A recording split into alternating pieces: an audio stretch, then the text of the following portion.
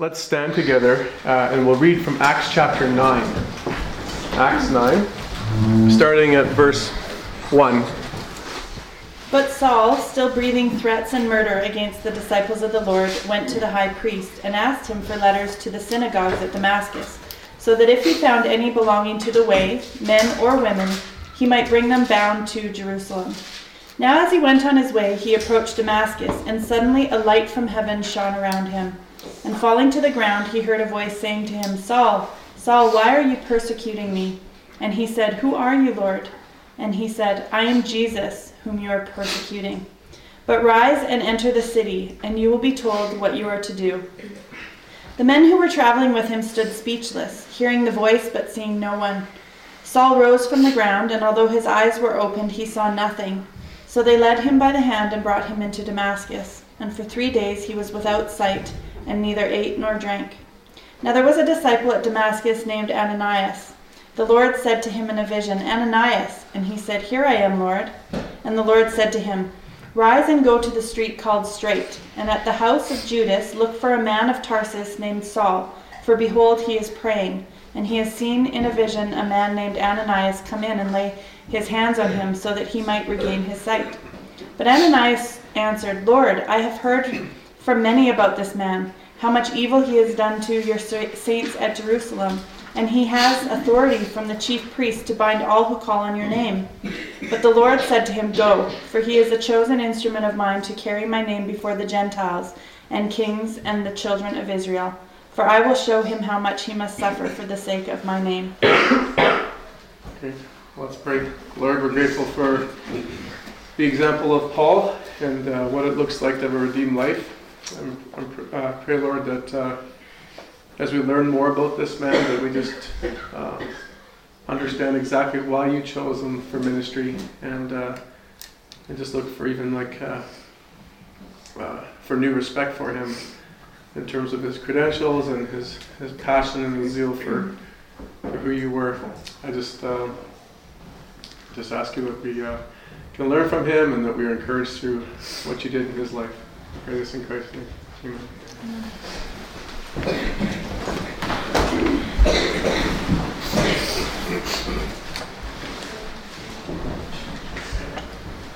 Well, there's no doubt that Jesus was the most influential person ever to live in terms of the Christian faith. But I think it would be fair to say that Paul would be considered the second most influential person to Christendom. There are 27 books in the New Testament. 13 were written by Paul. So half the New Testament written by Paul. If you include Hebrews, it's 14.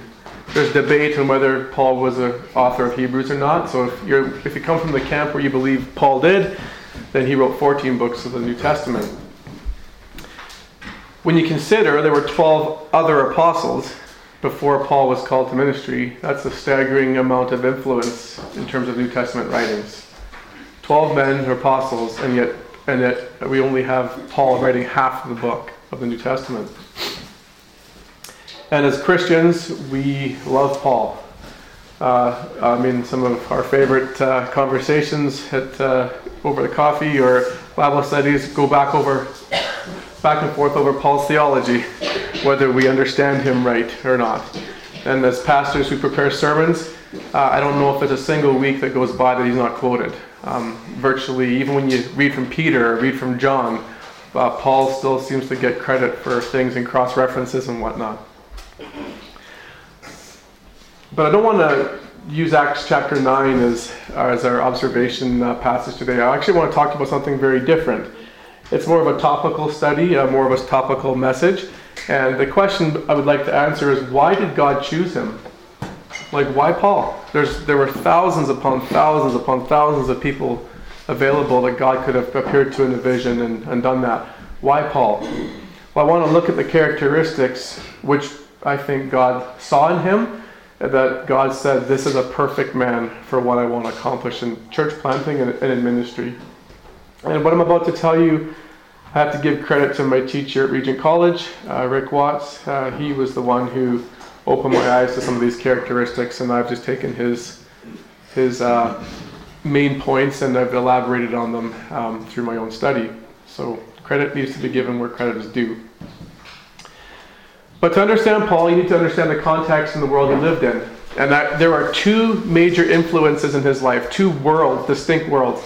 He had a very strong Gentile influence, and he had a very strong Jewish influence. That's different than the apostles. The apostles grew up in Jerusalem, in Galilee, Jerusalem, and those areas, and they were pure Jews, and they lived in the Jerusalem and those areas within Israel, and they had a very strong Jewish influence. Paul actually had both a Gentile and Jewish influence. And the first thing I want to talk to you about is his birthplace. In Acts chapter 21, verse 39, Paul grew up in Tarsus in Cilicia. Try saying that fast. Cilicia. That would be like modern day Turkey, okay? It was the southeastern coast of modern day Turkey. And I thought I'd just show you this on a map. So if you look over here in the corner, you'll see Antioch, and Tarsus is right close to it, and Syria is below Turkey. So Galatia, when you read Galatians, that's modern day Turkey when you think about the area. So you can see Jerusalem is down here in the bottom right hand corner. So Tarsus and Jerusalem are not too far apart. However, Tarsus is outside of Israel in terms of geographical boundaries. We learned from Acts that this was Paul called it a leading city in the empire, and it was a very urban place.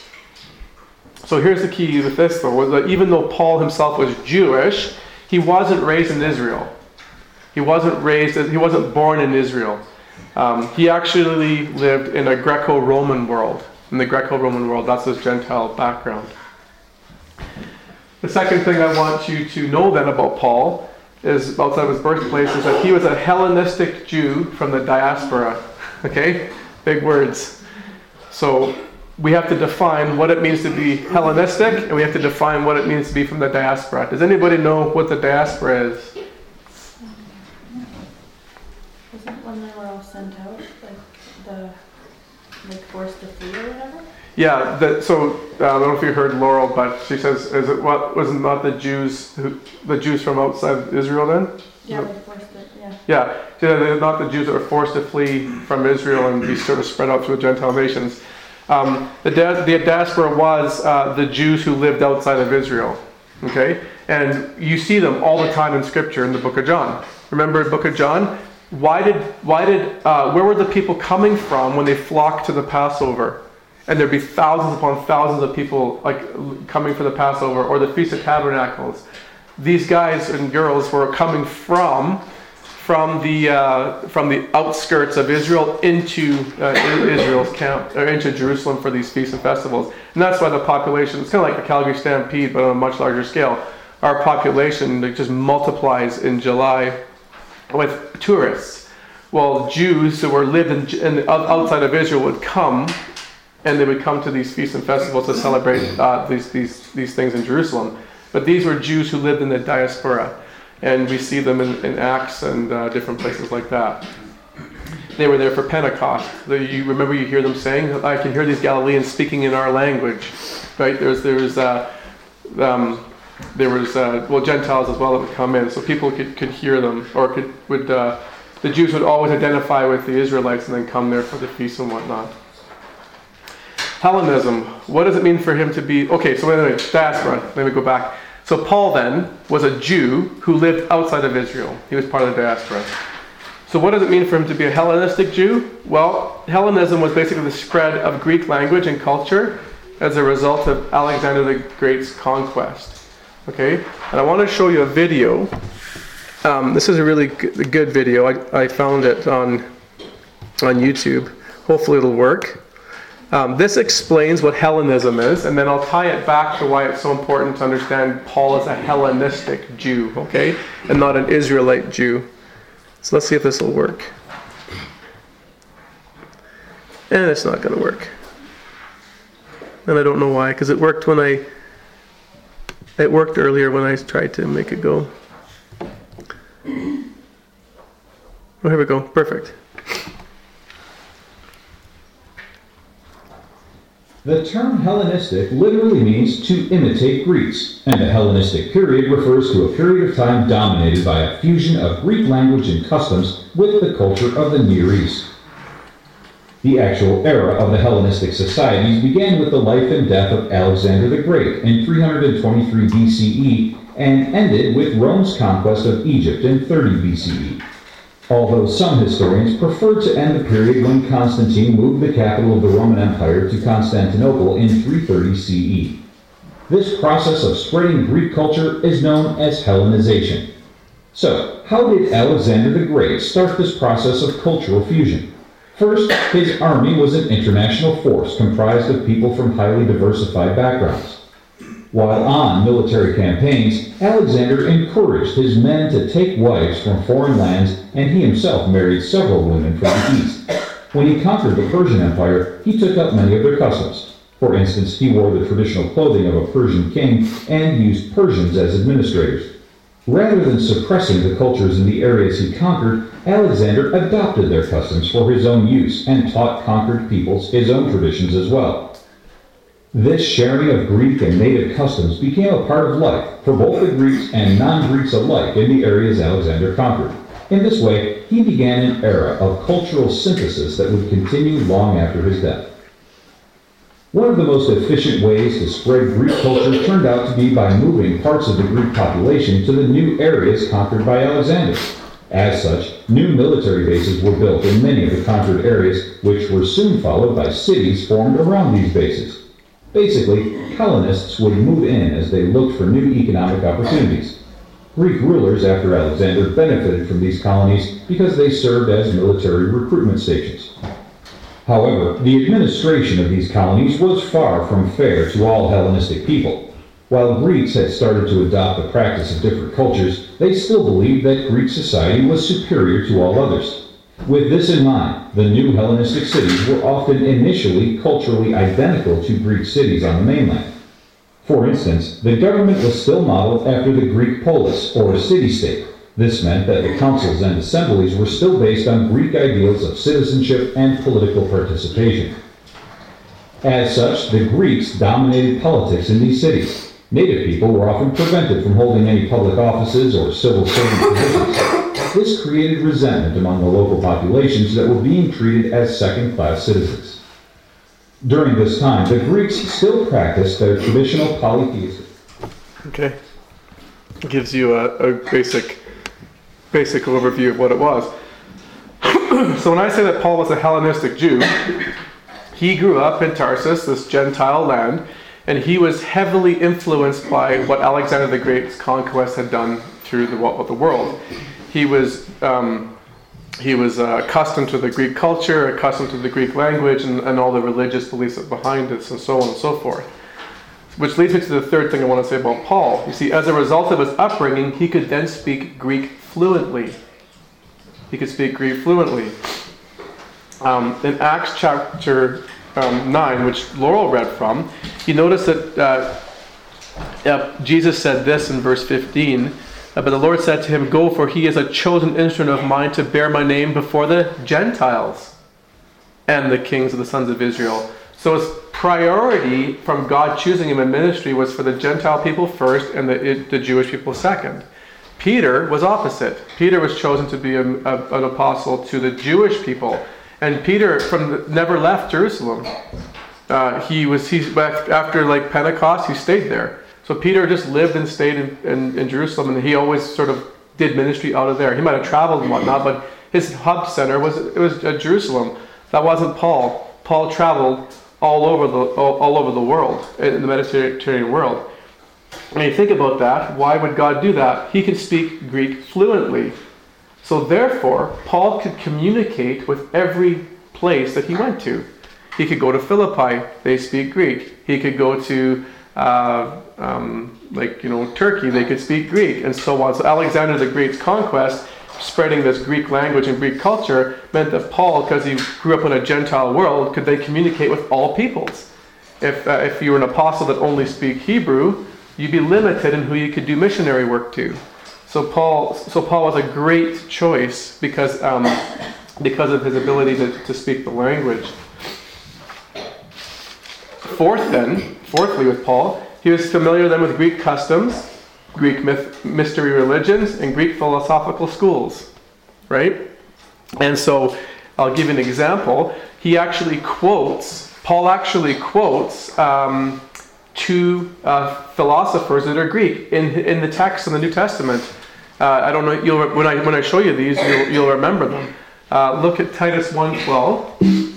Oh, hold on a second. I gotta put this back on here.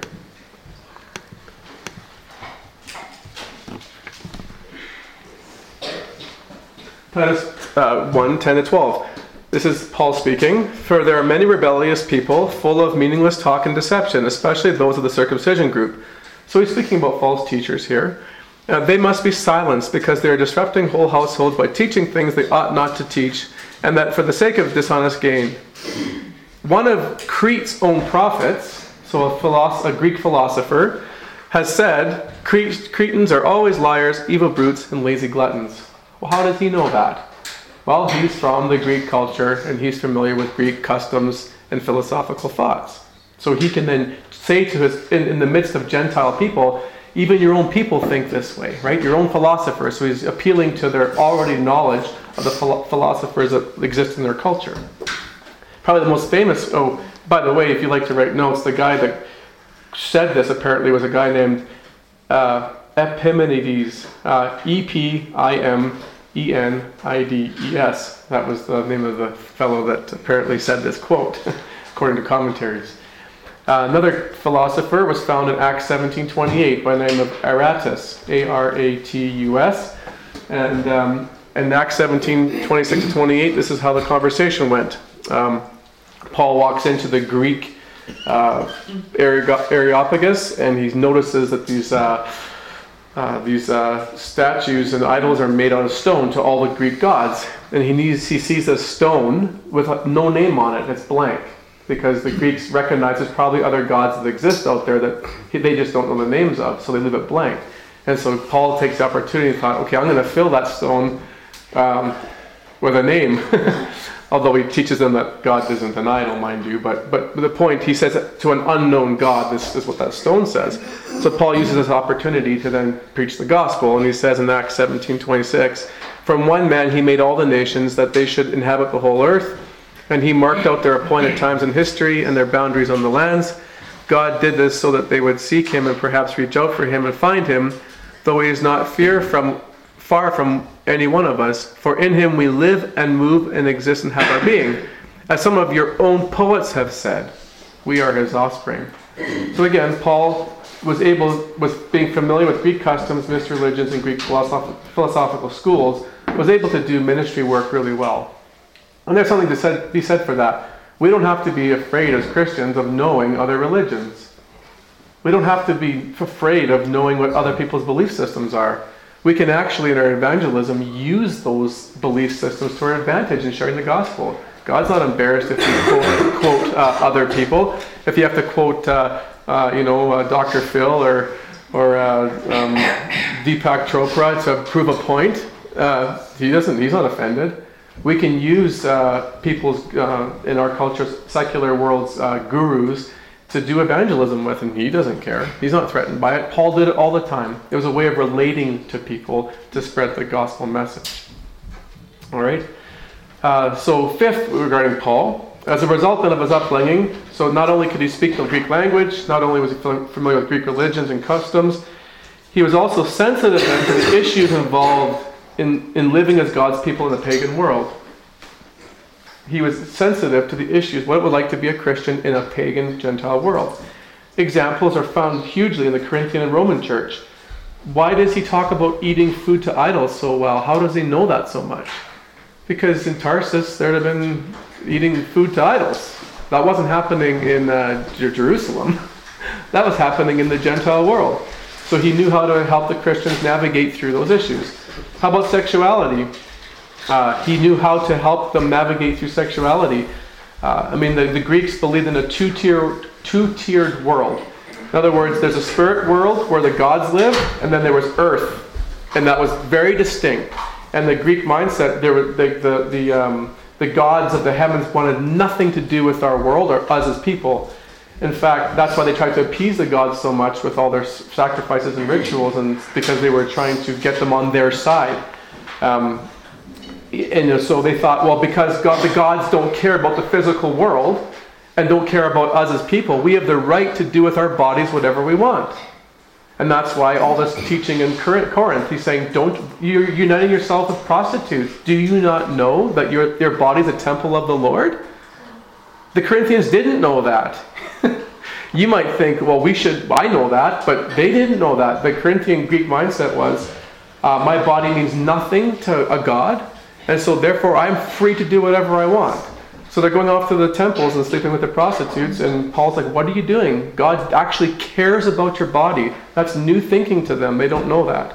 And also, this idea of being, this fidelity in marriage and things like that, and he's teaching them how to relate in marriage. They don't know these things. You can do whatever you want as a Gentile, as a Greek mindset, because gods don't care about your body and don't care about this world. So you see, the Christian message is so different. God cares about your body. He cares how you live, and he loves you so much. God actually came to this world to know you. I mean, the Christian message was completely contradictory to the Greek philosophical schools that these guys grew up in. 6, then, with Paul, is the use of the Septuagint Bible. If you ever see LXX, that's a reference to the Septuagint Bible. Does anybody know what the Septuagint Bible is? Here's a question. Do you know what language the scriptures in the Old Testament were written in originally? Okay. Hebrew, correct. Okay, if you're going to go to Gentile nations, now remember, there's only the Old Testament exists, right? When Paul's doing missionary work, and Paul and Peter, there is no New Testament. Okay? So how are you going to go into a Gentile world and preach the Hebrew scriptures? You can't give anybody anything. Like, there's nothing to relate to. The Septuagint Bible was a translation from Hebrew to Greek. And in the 3rd century BC in Egypt, in a place called Alexandria, there was dedicated time to getting the Bible translated from Hebrew into Greek. Paul, when he traveled, quoted the Septuagint Bible. When he was in Jerusalem, no doubt he probably used the Hebrew scriptures, but when he traveled, if he's going to relate to Greek people, he needs to use Greek language. So he used the Septuagint Bible as a translation. So not all of Hellenism was bad, therefore. This is how cool God is. I mean, he used Alexander the Great's conquest to get the whole world speaking Greek. So imagine everyone has distinct languages.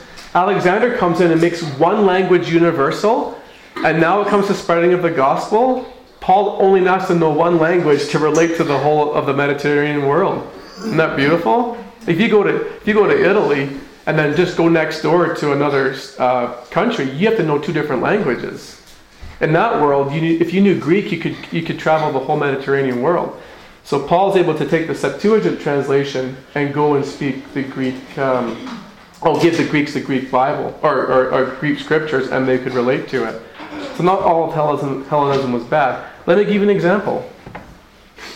1 Corinthians 1:19, Paul quotes this. He says, "For it is written, I will destroy the wisdom of the wise, and I will nullify the intelligence of the intelligent." So I'll read it again, so the words are in your head. "I will destroy the wisdom of the wise, and I will nullify the intelligence of the intelligent."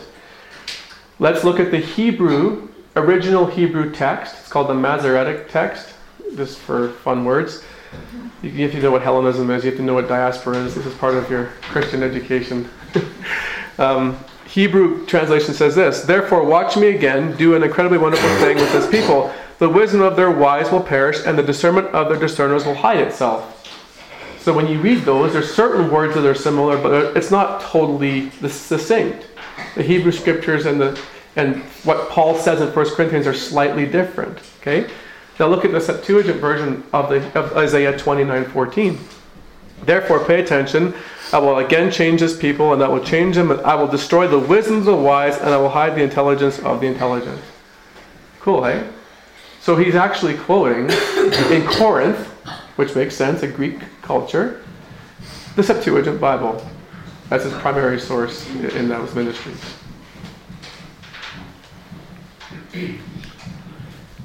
Lastly, Paul was a Roman citizen.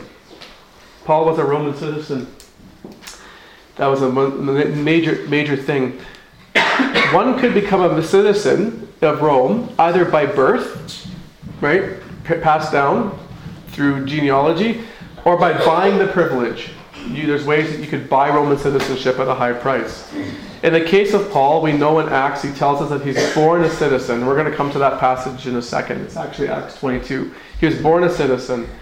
So because his parents were Jews, they likely bought their citizenship. Or another option potentially was the Caesars would often extend to foreigners citizenship if they joined up for military service. So then you would get it for free, but you'd have to sign up and fight for Rome's causes. So you could get it through that or through paying for it. So because his parents were Jews, they likely came into citizenship through both those ways. But once Paul was born, he inherited that right. And Roman citizenship came with huge privileges. You had the right to vote in assemblies. You had the right to own land. You were exempt from many taxes imposed that were imposed on other people. But most importantly for Paul, you had the right to a fair trial. Right to a fair trial when you're accused of wrongdoing, and the right to appeal to Caesar. And because Paul was always under persecution, this Roman citizenship often got him out of dangerous situations that other people couldn't have got out of. I'll give you two examples, and those of you in the Philippians study with me know this inside and out. Remember in Acts 16, Paul goes into Philippi. He's accused of he's preaching the gospel, and then like the fortune tellers are losing their profits. And so what do? They make a false accusation against him. The Philippian Romans take him and they beat him and throw him in jail. They find out later that he's a Roman citizen. And they beg him, please leave Philippi without squealing on us. Get out of here, get out of here. And Paul says, no way. You want to beat a Roman citizen and try to get away with this? I'm not going quietly. You're going to know about that. They're going to know about this. Why would a Roman soldier be so afraid? Because as a Roman citizen, you are not to treat your people that way. You're not to beat them without a fair... You can't punish them without a fair trial and the right to be heard before a proper court. And so Paul says, you want to play that trump card on me and try to beat me unfairly? I'm going to tell you I'm a Roman citizen, and they're freaking out. I mean, the worst case scenario, I think a Caesar or the commanding officer or whatever could have that person executed. And that's why the soldiers are so afraid. But how about Acts 22 and 29? Paul's arrested by the Jerusalem mob, but held in Roman custody. So the Jews arrest him, but he's held in Roman custody because in Jerusalem, Rome's in power. Look at this in Acts 22. As they stretched him out to flog him, speaking about Paul, this is the Romans, they've got him out to flog him. Paul said to the centurion standing there, is it legal for you to flog a Roman citizen who hasn't even been found guilty? And when the centurion heard this, he went to the commander and reported it. What are you going to do? He asked. This man is a Roman citizen. The commander went to Paul and said, tell me, are you a Roman citizen? He says, yes, I am. He answered. The commander then said, I had to pay a lot of money for my citizenship, but I was born a citizen, Paul replied. Those who were about to interrogate him withdrew immediately. The commander himself was alarmed when he had realized that he put Paul, a Roman citizen, in chains. So again, this Roman citizenship gave him privileges that other people, if God had chosen another man for ministry from another who didn't have that citizenship, in terms of persecution, he could have been executed prematurely. He could have been beaten prematurely. Or that wouldn't have mattered. He was beaten anyway, but mostly by his own people, by the Jews. The Jews would. But you see that this Roman citizenship gave Paul a trump card whenever he got into danger. So it's very, very interesting. So that's the key with Paul. So the 7 things were, first of all, his Gentile influence, talk about his birthplace, recognizing he's a Hellenistic Jew from the diaspora, understanding he could speak Greek fluently, He was familiar with Greek customs and religions. He was sensitive to the issues involved in the Gentile world as a Christian. His use of the Septuagint Bible and his Roman citizenship were all things that none of the Jewish people, none of the Jewish apostles had. So you can see how God could use this man and choose this man for ministry, because he was just well equipped from being from that world. So he could relate to the people of those worlds. And let's finish now with the Jewish influence now. This isn't quite as long as the list. But at some point, we know that Paul had moved to Jerusalem for his theological training. So the first point is that basically that Paul received the highest level of education possible in the Jewish theology. He was trained in Jerusalem under a guy named Gamaliel. In Acts 22 verse 3, we can see this fellow. He was trained under Gamaliel. Gamaliel was a Jewish rabbi and a leader in the Sanhedrin in the first century, and he received a couple mentions in the New Testament. One particular verse you might want to write down is Acts 5:34. It says there that Gamaliel was honored by all the people. Now you and I, it's nice when one or two people respect us, or maybe a handful of people give us honor or respect. It says that within Jerusalem, Gamaliel was honored by all people. Now that says a lot, because he's within the Sanhedrin. These are Pharisees that are spiritual leaders. And you would think that within spiritual leaders, jealousy and hypocrisy and insecurities wouldn't exist. When you're at a high level of religious authority, you still can get intimidated by people that know more than you or has more wisdom than you. But here's Gamaliel being honored by all the people, including the religious leaders. And we see a cool example of him swaying the entire Sanhedrin to his side and dealing with the apostles. The apostles are spreading the gospel. The church is growing like crazy. The Sanhedrin call the apostles in and say, stop teaching in the name of Jesus, and they throw them in jail.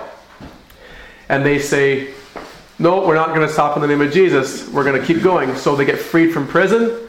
They go right, miraculously, supernaturally, they go back into the temple courts and start preaching the name of Jesus. The high priest brings them in and says, what are you doing? We've told you to stop preaching the name of Jesus. And he says, we're not going to stop. And so they go. The Sanhedrin is so irate, it said they want to kill them. So they want to kill the apostles. And what does Gamaliel do? He stands up and he sways the entire Sanhedrin not to kill them, and he gives us substantiation why not. That's in Acts chapter 5. But here's the thing. He must have been honored and respected that the entire Sanhedrin who want to execute the apostles turn around and change their mind because of one man's counsel. I mean, that shows a lot of sway and power. Well, Paul was trained by him exclusively. Secondly, Paul's theology was thoroughly Jewish. So he lived in a Gentile culture. He quoted philosophers and so on and so forth, but his theology was 100% Jewish. And it was under Gamaliel's mentorship that Paul developed an expert knowledge of the Hebrew Scriptures. I mean, it's evident, guys. You know that. I mean, when we read the New Testament, he knew them inside and out. I mean, Stu and I have talked about this. You know, when you read, like, say, Psalm 14, or you read something, and then you see Paul quoting it in Romans, or you know, and you read that and go, I would have never assumed that Psalm 14 would fit into that context in Romans like that way, right? Like when you read how the apostles, especially Paul, used the Old Testament scriptures, you would never draw the parallels out and stick them into theological applications in the New Testament. And then you have to go back and go, wow, I didn't realize you could use Psalm or Isaiah in this way. And you see it all the time. Paul knew every scripture and how it fit into the New Testament context. I mean, we don't know that. I mean, the guy was an absolute genius. Now, what's really cool, though, despite his wisdom in the Old Testament scriptures, after he became saved, he still required 3 years more training, because Jesus took him into the Arabian desert and trained him for 3 years. So even though he knew the scriptures, he didn't know how they applied all to this new Christianity that Christ had brought in. And so he had to still continue his training. So he knew the Old Testament like nobody else. And then he had Jesus teach him directly. So the guy was a monster in terms of theological application. So because of Paul's educational and professional credentials, and because he held a position as a rabbi, he was allowed to preach in any synagogue he wanted whenever he traveled. Remember, if you look at all the places that he goes into these foreign cities where there's a synagogue, the first thing he does is go to the synagogue. He doesn't last long in there. He usually gets thrown out the front window. But when he arrives in a new city, synagogue. New city, synagogue. Philippi, there isn't a synagogue we can see, so we don't see him doing that. But he goes right to the Jews first, gives them a chance, and when they reject him, he goes to the Gentile people and spends the rest of his ministry there. Well, how can a guy who's a foreigner have the right to all of a sudden show up and go into your synagogue? Like how, if a guy walked in through the door with a white collar on, we're not going to let him preach in here just because he got a white collar. There has to be credentials, and we have to know that he's got the goods to bring the truth. Paul, with his credentials and his resume and his being a rabbi and the way he knew scriptures, had the right to speak in the synagogues whenever he showed up into town. Thirdly, for Paul, the Jewish influence, even though he was raised in a Gentile culture, he identified with the Jewish people. Philippians 3:3-6, he says, I'm a Hebrew of the Hebrews, a Pharisee of the Pharisees, and I observe the law blamelessly. And he says in Galatians 1:14, not only the law of Moses, but the oral traditions held by the founding fathers, or the ancestral fathers. So when Jesus argues with the Pharisees all the time about following the traditions of men and not just the Mosaic law, Paul says, I was so blameless in my observance of the law that not only am I faultless in the Mosaic law, I was faultless in the ancestors as well. So he followed every law. And this is not a conceited statement, this is a true statement. He says, I even excelled beyond my contemporaries. So if you're going to go to all the Pharisees, all the religious leaders, and say, who's the best in this group of following the Moses law and the ancestral laws, everyone would say, oh, Paul. Everyone knows that he's the Jack Daddy of obedience to both laws. And when he says blameless, he means it. He means it. Fourth, and finally, Paul's personality was one of passion and zealousness. And we'll talk about why God would appreciate that. Again, this is evidenced in his fanatical commitment to the traditions of the fathers, but it's also evidence in his persecution of the church. This guy was completely passionate for what he believed to be true. The reason Stephen got stoned was because Paul was the one who was an authority over that. He was throwing families into jail because they're preaching absolute heresy. If we hear people preaching heresy, we're like, oh, that's too bad for them, whatever. If you were Paul, you'd want to kill him. That's a passionate, zealous person. He's like an ISIS leader in terms of his passion and zealousness for what he believes to be true. So here's the thing, when he becomes a Christian and Jesus transforms his life, that same kind of zealousness and passionate gets shifted over to Christianity. So Jesus is going, I'm looking for people who are sold out for their religious beliefs and will fight tooth and nail to the death for their belief system. If I appear to him and he receives me, I've got a guy that's going to be committed to my cause 100%. And so he appears to him, Paul is broken, and he now is zealous to the point that he gets beaten, shipwrecked, starved out. He doesn't care. He's going to keep preaching truth. And Paul had a great ability to gain people's loyalty. We see that throughout the scriptures, and he had a great ability to organize them into effective mission work. He church planted all these places, and they continued to thrive after he left. He knew how to produce healthy, functioning church plants. And he was amazing at it. So he had ability to gain people's trust, develop their loyalty, and then organize them. And this is still true to this day. We at Genesis House virtually take all of our cues on how to run this church based on Paul. Jesus Christ, of course, true through the Gospels, but our church here is run virtually the way that Paul, we try to emulate him as much as we can. So we here are loyal to Paul. He can organize even us, and he's gained our loyalty at Genesis House. So I want to finish with my final thought on Paul. Here's what's cool about Paul. When he was heading on the road to Damascus to persecute the church, he fully believed he was honoring God in his actions. He fully believed what he was doing was right. I was following the law blamelessly. You're to stone people for claiming that anyone's God but Yahweh. And these Christians are saying that Jesus Christ is God, and their allegiance is to him. So he believes that he's on his way to Damascus, that he's doing the right thing that God is proud of. Likely, I can't prove this, but this is an interesting thought.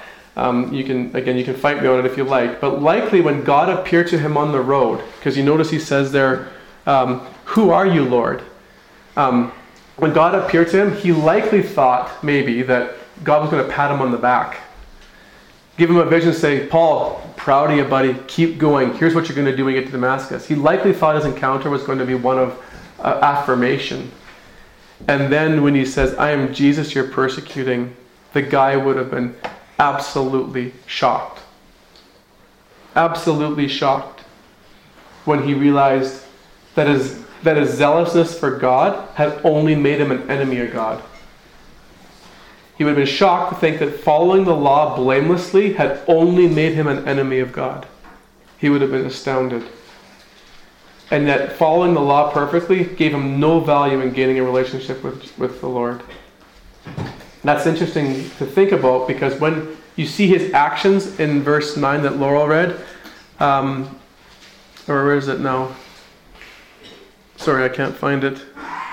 It's in somewhere in here, but it says that he was praying and fasting. Well, what do prayer and fasting have to do with anything? Well, prayer and fasting are the two things that you do when you have nothing to bring to the table. Right? When you got nothing to offer, all you can do is pray and fast. You got nothing to offer. And here's Paul realizing that the law has not given him a relationship with God, only made him an enemy of God. And it would have been shocking to him when he found out that the very person that was the Lord was Jesus Christ. I don't really have lessons for you today, just because each point was a lesson in and of itself. But I do have one thing to say. You might be thinking, well, if Paul is like this, like, what do I possibly have to offer God? I mean, I don't know the Septuagint Bible. I can't speak different languages. I don't have this amazing training. The cool thing is that we have, like, when we become Christians, we are called chosen people. We are called chosen people, just like Paul was. You have a background that's unique. I have a background that's unique. We have what I call very Gentile or pagan influences in our life prior to conversion. And I would say that although we may not be used to the same degree as Paul, we still can be used, and every one of your backgrounds is important to God. You are unique in that way. You have different credentials that others don't within this church. And so I would just urge you to say that if you take one thing from Paul, is that God can still use you to some degree like he did Paul. And that you do have a unique background and a unique testimony that only you can bring to the table within this church. And so whatever that may be, God will use you in the circles and circumstances that you face yourself in. And whatever your influences are and how deep they are, they can be used by the Lord just like they were for Paul. So just think about that, because some of you in here might feel, well, what value am I to the kingdom, or what can I bring to the table? And the answer is a lot, because you have certain influences and circles in your own lives that maybe only you can reach because of the unique relationships that you have. And just like Paul had to be used by God in the Gentile world because he came from that background, and he couldn't use Peter to the same degree, you have backgrounds too that you be more effective than someone else within this church. So I just encourage you to take that to the bank and also to continue growing your faith so that the Lord can continue to use you.